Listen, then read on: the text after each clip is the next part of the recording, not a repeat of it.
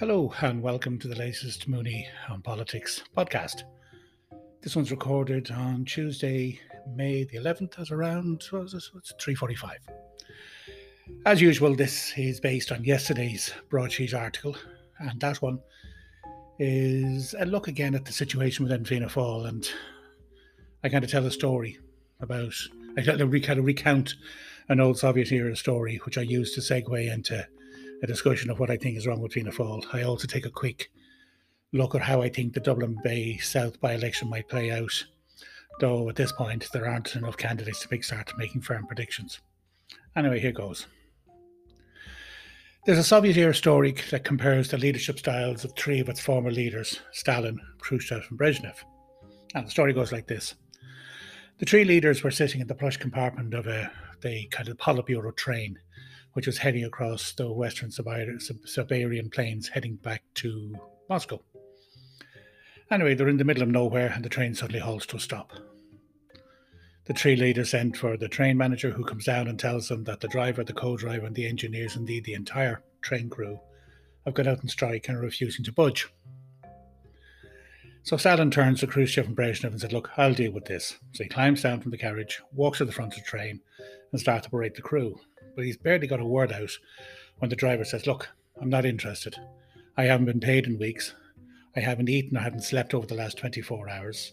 And I've just been told that my brothers have been arrested and sent to one of the gulags by the KGB. So I'm not budging." Stalin warns him, "Look, you restart the train, or you're going to be shot." The driver refuses. Stalin draws his pistol and shoots him dead. He then turns to the co-driver and orders him to drive the train. The co-driver says, "Look, my situation's even worse than his, so I'm not budging either." So Stalin looks around, realizes he's not going to get any further. He heads back to the compartment, climbs back in, and says to the other two leaders, "Well, look, I've tried everything I know." "Leave this to me," says Khrushchev. "I know how to handle this." So he throws his coat on, climbs down, goes up to the front where the co-driver and the engineers are still gathered, and proceeds to deliver a 2-hour oration telling them that the future of communism, the future of Marxist-Leninism depends on this train getting to Moscow, and they are the key to the future. They will be heroes of the Soviet Union. They will be heroes of the people if they bring the train in. At the end of the address, he looks at them. The boy said, "No, we're not budging." So Khrushchev turns around, puts his coat back on, gets back onto the train and says to his two companions, "Well, look, I've tried everything I know." So Stalin and Khrushchev look over to Brezhnev. So Brezhnev sees that they're now depending on him. So he moves into action. He stands up. He walks over to one side of the compartment. He pulls down the blinds. He then walks over to the other side of the compartment and pulls down the blinds. Goes back to its seat and said, Let's pretend the train is moving." Now, if you're expecting me at this point to explain why I think Micheál Martin is Leonid Brezhnev, you're wrong. I don't know who Micheál Martin is played for. He's played by, in this scenario, he could be the deputy train manager or the fellow who's looking after keeping the samovar warm in the dining cart. Whatever it is, it's not a speaking part. No, in this story, the part of Brezhnev is played by the Fianna Fáil parliamentary party. Well, actually, not all of it. Just by that chunk, the fence sitters, the ones who are sitting in the middle. Now, whether that's a third, a quarter, or half the party is a matter for speculation. I'm certainly sure it's not a majority. Now, when I say by fence sitters, I mean the ones who are not totally loyal to Micheál Martin, but are still yet to be convinced of the need for him to go. So, instead of coming down on one side or the other, instead of making the tough decision, they've decided, like Brezhnev, to tightly close their eyes and ears to what's going around them. So, are we perhaps seeing the gentle movement, what they used to call the green shoots, from the Brezhnev wing of the party? I think we might be, especially when you look at the various leaks that have come out of the last one or two parliamentary party meetings. Because it's starting to look as if this previously silent and quiescent band are beginning to speak up and voice the discontent they're finding with the party's performance, especially on housing. They're starting to question why they must carry the can for Fine Gael's past failures while being attacked by Fine Gael. And an example of that with Martin Hayden, Fine Gael Junior Minister, on the Week in Politics, when he turned around and said that housing was a legacy issue and wasn't Fine Gael's problem. That's code for this is Fianna Fáil's problem. Now, having warned a year ago that backing the programme for government would lead to this, I take no comfort in saying I told you so. It was always obvious that Fine Gael was going to try and dump all over Fianna Fáil, no matter who was Taoiseach and who went first. However, the Brezhnev wing of the party backed the deal, and they put themselves on the train to nowhere. Thus, Fianna Fáil has now landed with responsibility for the two key policy areas that will not only decide the fate of this government, but actually the shape of our politics for the next decade to come. Housing and health. And so far, Fianna Fáil and the government are not impressing on either issue. The question here isn't whether the government is looking to the private sector or to the public sector, or whether they are backing left-wing or right-wing policies. It's that they're not delivering. Countless families and many not-so-young couples and individuals are crying out for affordable housing and accommodation. They want a safe, secure place that they can truly call home, not a treatise on the housing market. Because the one big political lesson that politicians must take from the pandemic is that the public will no longer accept governments claiming that its hands are tied and it cannot act on health, housing, education, public transport, or any other issues related to public well-being. Though it has not done everything right during the pandemic, and we know, for example, on what happened in the nursing homes, or what happened with contact tracing, or what happened with the early vaccination rollout, we have nonetheless seen the enormous power and reach of the state over the last year. Government as an institution can shut down an entire country, close businesses and industries, keep people off the streets and in the houses when it chooses that is what it wants to do, and the public will in large measure go along with it. When it has the political will, it has the reach and capability to do great things. That's what extra all what government is about. It is about making choices and taking decisions, and the scale of the problem dictates the scale and radical nature and risk of the remedy. While there may be still a cohort of Fianna Fáilers who hope there will be a vaccine bounce and that voters will return to them after a few weeks of feeling the sun on their backs, and will come back thinking more benignly about Stephen Donnelly, Darragh O'Brien and Micheál Martin, well, the news for these people is they're wrong. There won't be a bounce. Fianna Fáil's fatal dilemma is not that the voters won't feel better disposed to them by the autumn, but rather that those voters will have irrevocably made up their minds about them by then, and will not be open to being persuaded otherwise, no matter what radical changes the party makes after that.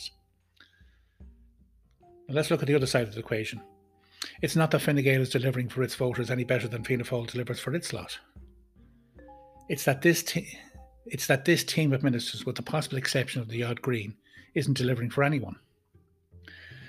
Meanwhile, the Fine Gael leadership team is content to focus more on messaging than on delivery, as it believes its core supporters do not see government as being essential to delivering their wants in the way that the free market does. Now, this strategy will be tested to destruction in the upcoming Dublin Bay South by-election. Here, Fine Gael has managed, in the space of 2 years, to go from 2 seats to 1 seat and now to no seat. The good voters of Dublin Bay South will decide if they want to keep it that way.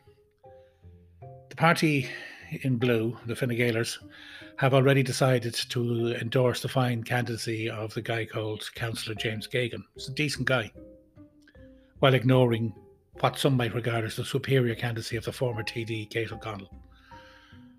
But the real issue here isn't who Fine Gael runs, it's whether the voters deem Fine Gael's performance in government and Leo Varadkar's leadership in particular as deserving of their endorsement. And they didn't feel inclined to do so in great numbers in February 2020. Now, Fianna Fáil has by-election worries of its own as well.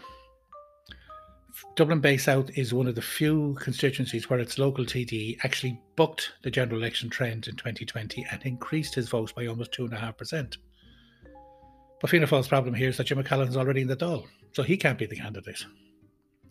So, will voting for whoever Fianna Fáil nominates be seen as endorsing the leadership of Micheál Martin, or can the candidate get out from the outgoing leader's dark shadow and offer themselves as an O'Callaghan proxy? It's a tough ask, border on the quixotic for whoever is chosen, and thus far only one, Councillor Deirdre Conroy, has declared themselves, and that's as of, as I say, Tuesday, May the 11th. Let me make two general predictions about the Fianna Fáil side of the campaign right now. Number one, the Fianna Fáil candidate won't win, it won't be a TD, and is unlikely to be in the top four on the first count. Number two, you won't be seeing many Micheál Martin posters or leaflets around the constituency. So looking wider, who can win the by-election? Well, it'll be a foolish pundit who would attempt to put a prediction now without knowing who all the candidates are. However, I will say that if I were a Social Democrat supporter, I'd be looking for a candidate with a strong national profile, because this is precisely the type of constituency where the Social Democrats could make a big breakthrough. That candidate wouldn't have to come first or even second on the first count, but once they're in that top three, or maybe even the top four, and are somewhere in around where the Sinn Féin candidate is, they should be able to soak up transfers and get the votes needed to win, and do so better than the Sinn Féin candidate will do. Though Sinn Féin will without doubt do well on the first count here. If it isn't a credible Social Democratic candidate, then an independent candidate, be it from the centre left or the centre right, stands an incredibly good chance of winning. This could potentially include Hazel Chu, if the Greens decide to deny her the run she wants and she goes but as an independent. That would be an incredibly silly thing for the Greens to do. And while I do accept that Claire Byrne, the councillor, is an excellent person and would really make a good TD in time, I would be surprised if the Greens turned their back on Hazel Chu. Either way, when the by-election is over and the results are in, the Brezhnev wing of Fianna Fáil will have to decide if keeping the blinds down and pretending to themselves that they're heading somewhere is really preferable to finding a fresh driver and a radically improved engine. Now, here's a small postscript. I had considered using this week's column to discuss the Owen Harris saga, but decided against it, as I think enough folks have already piled in on him. I don't know Owen terribly well, but I certainly did used to meet up with him regularly about a decade or so ago, and in the past he said very nice things about me. Sad to say, Harris's Twitter sock puppetry was a shameful mess, as was his interview with Sarah McInerney. But just ask yourself, has the outraged response been a little excessive? He clearly did wrong and has paid the price by losing his national pulpit in a national Sunday paper. But do we really need to build a virtual pyre and invite all and sundry to attend to it? Besides, just look at the fun we're going to have. I'm going to think of the fun that we're going to be missing in not having a political contrarian to kick around anymore. Anyway, that's this week's podcast. I'll be back next week, hopefully on Tuesday, if not by Wednesday. So in the meantime, keep safe and keep well, and goodbye.